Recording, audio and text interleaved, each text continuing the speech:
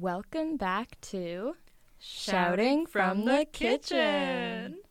Yeah, today I'm very excited because this is an episode we just thought of. So I'm not going to say it's been in the works for a long time because it has not. Just thought of as if you didn't do like a lot of research on it. But yeah, it's a more recently conceived idea. It is, but that doesn't mean it isn't valid and very, very exciting. And I am excited. But anyway, yesterday we watched this really amazing documentary that's been on both of our lists for a while. We watched Paris is Burning, which was really, really amazing and very, very sad and just really hit hard. But it was a really good documentary. It was required for my anthropology class, so I had to watch it. But then we just ended up watching it together with one of our roommates as well. And it was really, really good. It was amazing. Just like the beauty of watching it as a movie, like the way it was filmed was so pretty, and the transitions as like I loved all the block letters. That was just something that I was like, oh, that's really cool. Yeah, it was really unapologetically queer, which I think is like, it was in its filmmaking inherently. It was filmed by a queer woman, queer white woman, so that's kind of problematic because it is about the queer black and brown communities that, you know, faced a lot of racism as well. So they didn't, that nuance was picked up in the film, but it's like, who's filming it? Anyway, I digress. Who's making the money from it, benefiting from it. Exactly, and that's a problem with it, apparently, is that not a lot of people were compensated for their time and energy that was spent, like, talking about their lives, and that's not too great. Anyway, it was really good, though, really interesting, and really unapologetically queer, which was something I had never, like, seen before, and I didn't know much about the ballroom culture in New York City in the 90s because, you know, I wasn't there. Really? I know. Unfortunately, I'm not a time traveler or immortal. But yeah, it was really good, though. It was amazing. And I love that, like, you had to watch it for your course, but it became this thing that we could just do as roommates together, and we kind of debriefed it afterwards. And, like, one of the things that Asina was looking into after was also all the people from the film who sadly passed, especially a few of them, and a good majority of them from the AIDS epidemic and crisis, and just considering that context and being able to sit with that together. Yeah, it was really devastating because, you know, all of these people, such vibrant, like, loving, caring, just incredible, like, people and personalities. And then I went to look them all up because that's what I do, because I'm my age and have a phone. Anyway, so I looked them all up, and it's just, you know, Wikipedia after Wikipedia, like, they passed in 2009, 2006 from, you know, like a complication that was related to AIDS. And it's devastating because it's a reminder of how much of the queer community was lost to this epidemic. And just so many queer elders that are lost, and that, you know, will never get to contribute and will never be heard. And I think that, like, this isn't what we're talking about for the episode, but it's just a story for us to tell some of the experience we've had together recently. And I think it does in a lot of ways relate to what we're talking about today. Today we're talking about gender performance and behaviors related to gender. Specifically, we're going to talk about body hair. And I think this is a good time to transition into our land acknowledgement time. I've said this kind of every episode. This is something that we are intentionally making contextual. It's something we're changing every time, not just repeating. So for today, since we are talking about gender performance, we wanted to kind of highlight how colonization in specifically our context, in the Turtle Island Canadian context, part of colonization was the imposition of gender hierarchies, and not just gender hierarchies, but gender roles in the gender binary. A lot of Indigenous communities, as we've recognized genders beyond just male and female, and recognized gender along a spectrum of both identity and expression. And part of the harm of colonization was creating and imposing the binary, specifically the gender binary, but the binary of sexuality and heteronormativity. So as we get into this episode on gender performance, like always, we acknowledge that as we're recording on the UBC Vancouver campus, we are recording on unceded and unsettled Musqueam territory, territory that has been the Musqueams, that continues to be the Musqueams, and this acknowledgement is just a part of our work on this land. Shall we begin? We shall. Okay, lovely. So before we get started talking about body hair, I wanted to do a bit like of a rundown of how we can look at it and perspectives we can take, particularly feminist ones. Yeah, so I wanted to bring up Judith Butler, slay. Butler looked at like Simone de Beauvoir's idea that one becomes a woman, and in one of their writings, I don't remember which one, they spoke on how gender is not a stable identity, but is actually instituted in time from stylized repetition of acts and is instituted through body. And what this all means is that we perform gender and we establish gender as a series of norms. Like, for example, long hair, like keeping my hair long is a norm to establish that I am female, and it actually does not belong to any gender, but it is something we have established as a performance of femininity. And we don't realize we're performing. We perform so well and so often that the performance disappears altogether, and we believe we are not doing anything. And RuPaul said something like I perform drag, but we all use drag every day. And in the documentary we watched, they spoke on like executive realness, and that was one category that people performed in, where they like dressed as CEOs, and that's drag. Like CEOs show up to work in drag and in performance, and that is what we're talking about when we talk about gender performance. It's this like costume we all put on that somehow became the norm. We've memorized our scripts so well that we don't even realize we're reading them. Oh, exactly. That's such a slay. I love that so much. Thank you. Oh my God, stole the show. Musical play. Anyway, yeah. So Butler stresses the idea that we can redo gender and we can break away from it by just changing the norms. So like shaving, not shaving is an example. We can kind of tie shaving back to false consciousness as well, that we spoke on earlier in our cosmetic surgery episode, in that, like, do women actually have a choice? Is, the decisions that we make, are the decisions that we make inflicted upon us? Anyway, we're just looking at norms and how we perceive norms and how they're inflicted upon us. Yeah, and I think it's just important to outline at the beginning of the episode that the norms we're looking at when we talk about a norm as being a norm for women, and when we talk about a norm as being a norm for men along like that gender binary, these aren't things that we are saying are traits of men or traits of women. We are saying these are characteristics that people have taken on because of these scripts and because of kind of who we've been told men are, who we've been told women are, who we've been told people beyond the gender binary are. There's scripts for every kind of performance of gender we have. And that's just what we want to look at specifically in the context of body hair. Exactly. Thank you. No, you're exactly right. Like, they are things that are learned about gender, not innate. So we wanted to do a brief history of body hair and how body hair has been treated.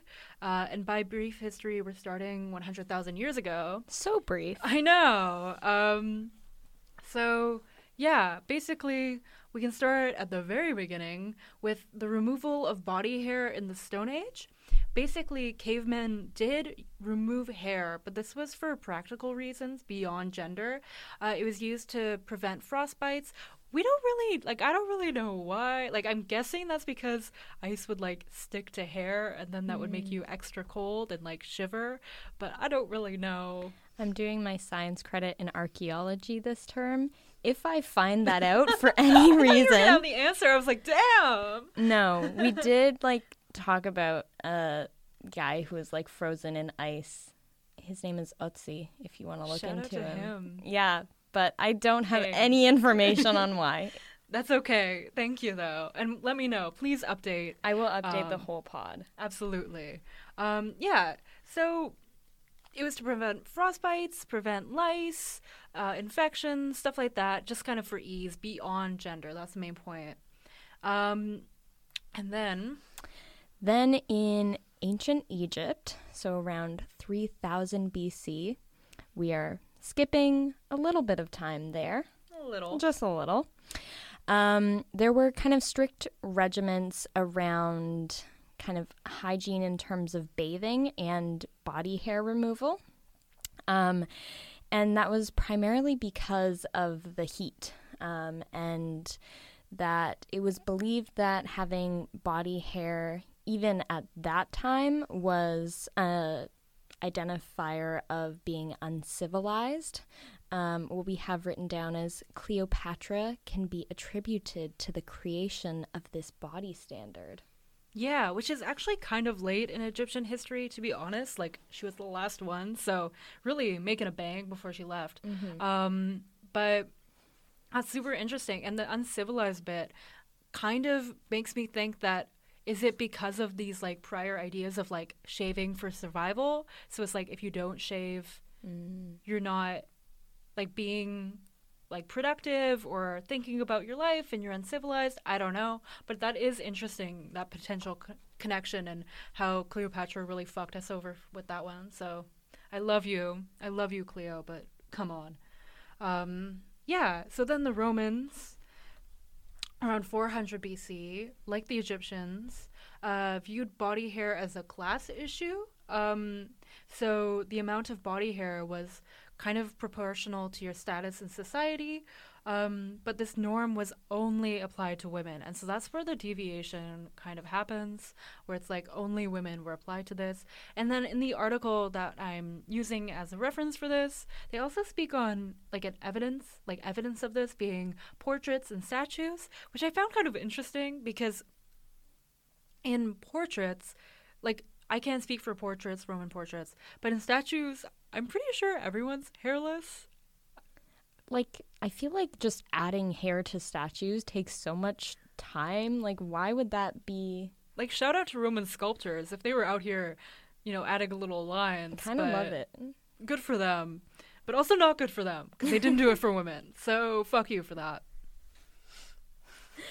And then getting into what we perceive as, like, more modern-y times, the first Queen Elizabeth in the 1500s, she believed that the hair on your face must be groomed, and this is specifically around women, and that included all the hair on your face, and so eyebrows needed to be shaped, and the hair on your forehead and on your upper lip also needed to be removed.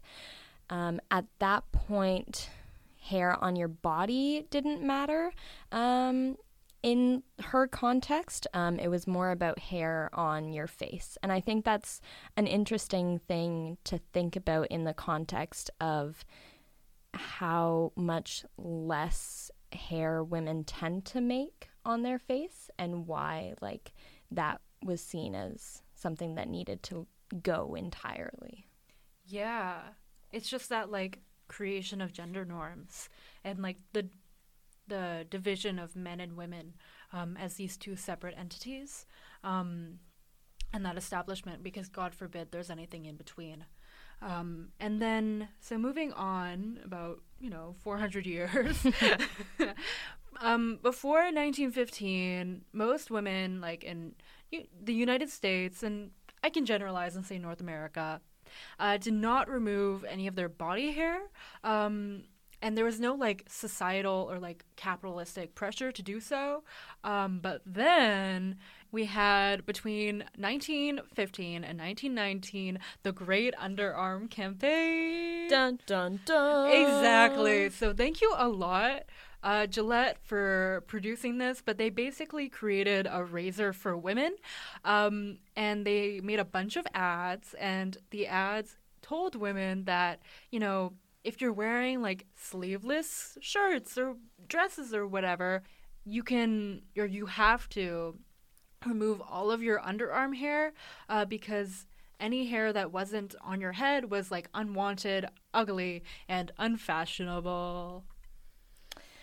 Love how this has not really changed. Capitalism!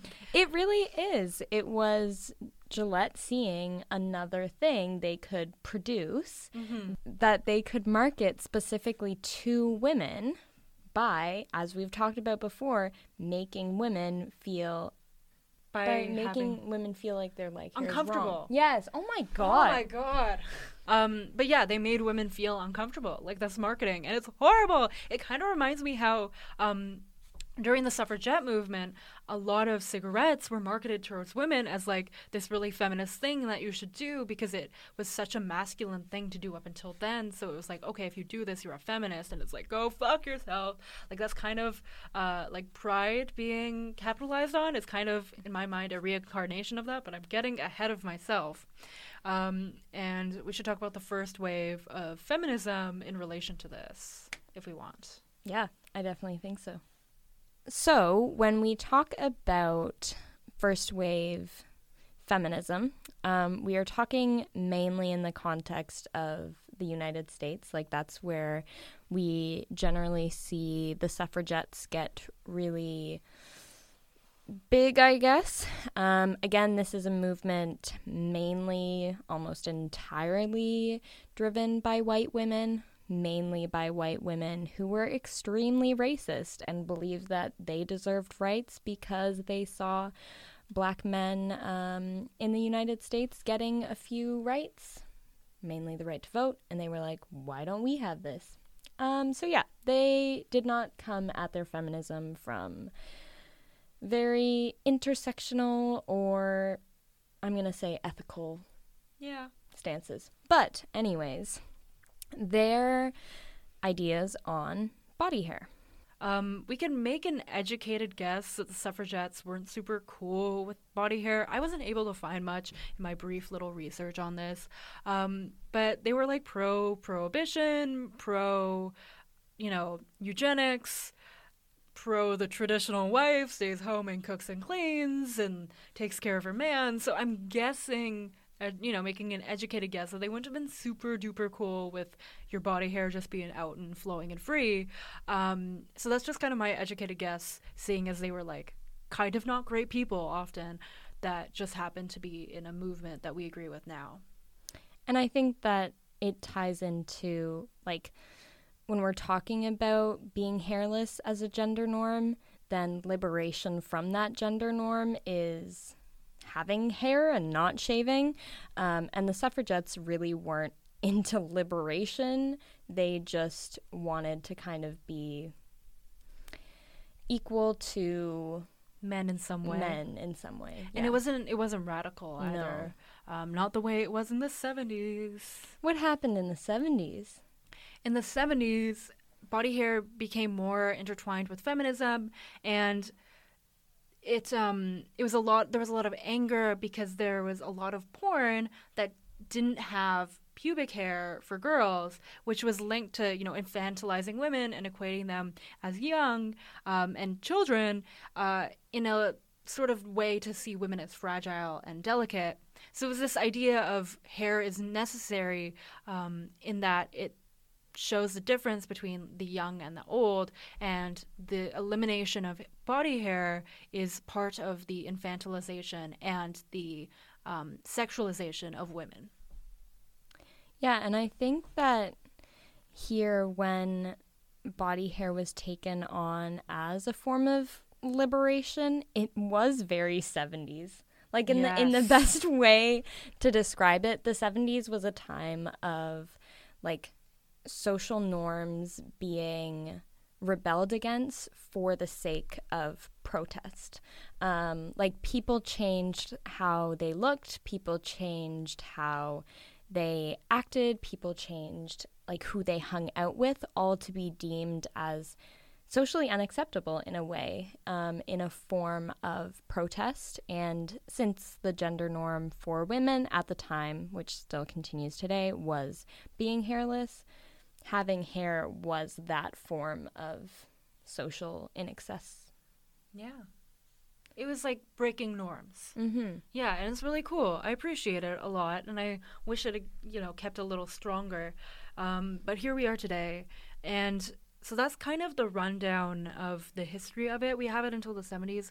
I would say now there's differing opinions on it, whereas the 70s might have been more absolute and like all body hair should be accepted and like shaving is conforming to gender rules. Now there's a bit of more interest in hearing both sides. Like you can shave your body hair and be happy with that. You can not shave your body hair and also be happy with that. I would say there is a way higher interest in shaving.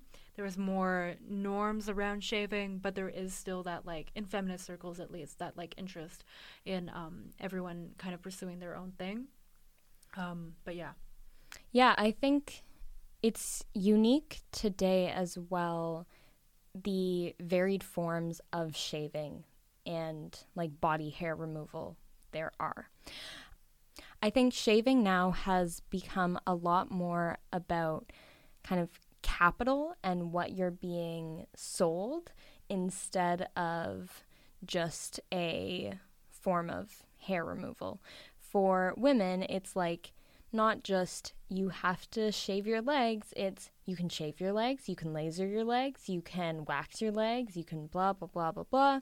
There are all these different forms of ways for women mainly to spend more money on making themselves look more feminine or look more like the social perception of a woman. Yeah, they're forming womanhood. Mm-hmm. Yeah, and it's interesting because as long as we conform to this idea, we will be feeding into the capitalist system that, like, takes us apart. So as much as I have complicated relationships with shaving, because I do shave occasionally, and it's like, where do we draw the line between comfort and societal comfort? Anyway, and I think that does draw back to a more intersectional lens, because my experience with body hair might be different than your experience with body hair, because our body hair might look very different and be treated differently. And so I think we should bring up an intersectional lens, just because so often we have this conversation about body hair and people champion body hair, but it's always white women, or at least a significant, like, voices that are amplified are always white women. So I want to talk about some brown women and some black women who have talked about this. So yeah, when I talk about an intersectional lens, I want to bring up this quote in particular, which is from the article Hairy and Proud, Body Hair Removal Through a Feminist Lens from Feminism India, by Joyshil Shrivastava. And she speaks on the pressure to remove body hair. And for women of color, it's an attempt to assimilate into white culture. For instance, in Iran, being hairless is a status symbol that expresses that you are more, quote, modern or Western. So again, it's this idea of, like, feeding into the colonial idea of what a woman should be. And that's, like, one common motivation, or, like, underlying motivation to shave. Yeah, and I think this goes all the way back to the beginning when you brought up the kind of free will perspective. Who are the people who are most targeted by media and companies, especially like body hair removal companies, to remove their hair, and why are they most targeted? Yeah. It's because we have these standards that are different depending on race, depending on cultural background, depending on, like, what color your hair is. Yeah. I have blondish hair, and I do not have as much pressure to shave put on me from the society we're in. No, absolutely. I have, on my arms it's a little lighter, but everywhere else it's a dark, thick black. So when my legs get hairy, they get hairy. And it's interesting because I've had different relationships with my body hair throughout time. But I want to, before I dive into my own experience, I want to bring up Tasneem Kakal, a feminist that fights for reproductive justice, who notes that in India, waxing is a sacred ritual that starts as young as 12. And yeah. Yeah. I have a few vivid memories about body hair. I remember being like grade 5, grade 6, grade 5. Oh, just knocked into the mic. Grade 5, and like I was a little hairy. There was a little hairy moment going on, and I remember vividly this other kid in my class he once pointed at my like upper lip and was like, "Yeah, Asina has a mustache, and like no one else can grow a mustache like Asina." And I was like, "Oh, I'm gonna cry." And then after that, I waxed my upper lip. I was like fucking, I don't know how old. Anyway. So that's kind of the point of like that indoctrination, both by, you know, the people around you who say, okay, maybe now's the time to start waxing, and the people outside of your immediate, you know, circle that are like, your hair looks weird. And then like going on, it's just constant after that, you know, like I know that waxing is really important. Shaving is seen as this kind of thing you never do, especially to your face, because there's this like myth that if you shave your face, the hair will grow back thicker. That's false, but it does color a lot of people's opinions on shaving. And I know that waxing was always the go-to in the circles I was in. And I will say it's interesting because my body hair would often get pointed out, like kindly by people, like by white friends, as like, oh, you should probably shave because your underarms are a little hairy. And it was like done with kindness because the world sucks. It was also that example of like, oh, you're breaking a norm. Like you should watch out, you're breaking a norm right now.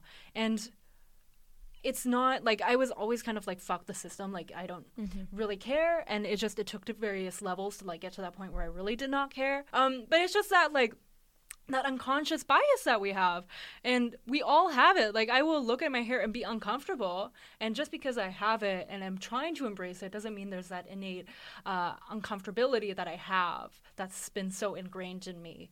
And so I just wanted to bring up those few examples in how waxing is treated, hair is treated, and how we can try to treat it going forward. But it's like I still shave my underarms like out of comfort, and legs when I'm like going out and wearing shorts or whatever, and it's that like urge to still perform even though I know like in deeply that I don't need to, or well, you don't want to. I don't want to. That's a better word. Yeah. And I think it's hard because all those like people who have reinforced those norms, they're not creating those norms, but by being concerned about it and by bringing it up, they're reinforcing that hair on women and hair on non-men is a bad thing. Absolutely. And it's problematic not just because it forces you to change something about you that happens naturally and that has kind of natural biological just occurrence for our biological needs, but it's something that people have deemed is bad, but not for everyone, just for women. And especially so for certain women. No, absolutely, I agree. We are both like survivors of this culture and these norms, and also perpetuators. Yeah. Did I say that right? I think you did. Okay, I just said it with confidence. No, I really like that, because when we talk about the norms that are pushed onto us, even, I mean, norms for, like, there are gender norms around hair for men. Like, men are expected to be able to grow facial hair at some point in their life. Men who go bald, it's seen as a bad thing in lots of places. Those are very different examples because they're not things men have to change about themselves. They're just expectations. But like the gender norms that we have in our society, they're all forced upon us. And we are the ones who continue to force them onto other people by manifesting them. Like every time we choose to make a comment about our own hair, every time we choose to buy a new product, every time there's a new like laser hair removal ad that comes out, that's us imposing and continuing these norms. Yeah, we are repeating the cycle and passing it along to others that will also pass it along. And it's annoying because at the end of the day, these practices are tied into larger structures. So as much as we can try to break away from the norm, how much we break away and how much other people break away is determined by these larger, like, capitalistic, patriarchal, colonial structures that still determine so much of our lives. So it's really fucking depressing. Yeah, it's always going back to a question we continually go back to in conversations you and I just have, but also on the podcast. Like, who is benefiting? Yeah. Who is benefiting from these norms? Because it's not women with hair. It is not women with darker hair. It is the people who own companies that do body hair removal. It is the people who are in the media and get to decide what is deemed as the right amount of hair. Like, the people who these norms are pushed upon are not the ones benefiting from them. No, and I'm sorry, I just looked up the CEO of Gillette just to see the man that's behind this all. And obviously he wasn't in charge when the original campaign happened, because then he'd be fucking ancient. But fuck you, Gary Coombe. Asina just looked that up, and I only saw the side of her computer, and I was like, why is this bald white man just on Asina's computer? We're not going to shame his body hair or his hair. But I can't find who was the CEO. I'm not shaming, it's a fact. Yeah, that's true. He's just a bald white man. He's a bald white man. I could just say a white man, but that doesn't have as much pizzazz. No, it doesn't. Yeah, so fuck him. And remember, whenever you pick up a Gillette razor, picture a white man with kind of like a mean face. And remember, your money goes to him. Your money goes to him. He's profiting. And that's what I'm going to try to do every time I pick up a little razor. I love that. I think there's also, we did this in our buccal fat removal podcast as well. The aim of this podcast is not to shame women for shaving. Both Asina and I are people who have removed body hair at some point in our lives. Both of us also rock our body hair a lot of the time. Yeah. But I think it's, again, just us questioning, where do these norms come from? Why do these norms still exist? Why are they pushed upon women? And why do they continue to evolve? Why do we create new forms of body hair removal, including long-term body hair removal with things like lasering, instead of just changing the norms of this society? It's always a question of why does this exist, not let's shame women who do shave. Oh, absolutely. There's nuances to it. I do shave my legs and my body when I put on a bathing suit, because the embarrassment of having hairy ass legs is way too much. And I think that's always the problem, is you can't shame women because we are just trying to survive in these societies that will shame us for our every move. So we're out here surviving. And we can just try to thrive. That's all we can do.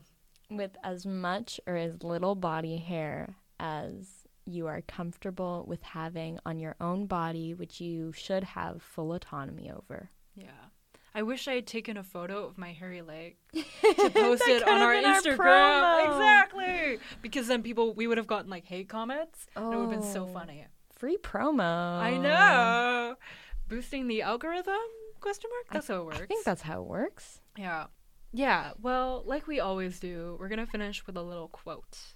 Aw. Aw. Asina, can you read us our quote? I would be so happy to do it. I would be really, really happy to do it. And this quote is from NBC News. The article is "Shame for body hair growing up. Desi women now challenging racist standards." And it's really cool. Anyway, in her article, she notes that we are born into these cultures. How do we want to unpack it, and how do we eventually want to move forward inside of it? They give us all of this bias and shame. What can we do? And you're so right. There's so much bias and shame in the world, Yep. but it's how we eventually move forward inside of it that matters. Slay. Beautiful. Well, thank you, and I want to say thank you for listening. Thanks for being here with us. We love you. We hope you give us a little review. Follow Shouting from the Kitchen on Instagram. Yes. Send us an email. Absolutely. shoutingfromthekitchen@gmail.com. Yeah, we'll see you next episode. And thank you to Avon for the music you are about to hear. Thank you. Bye. Bye, guys.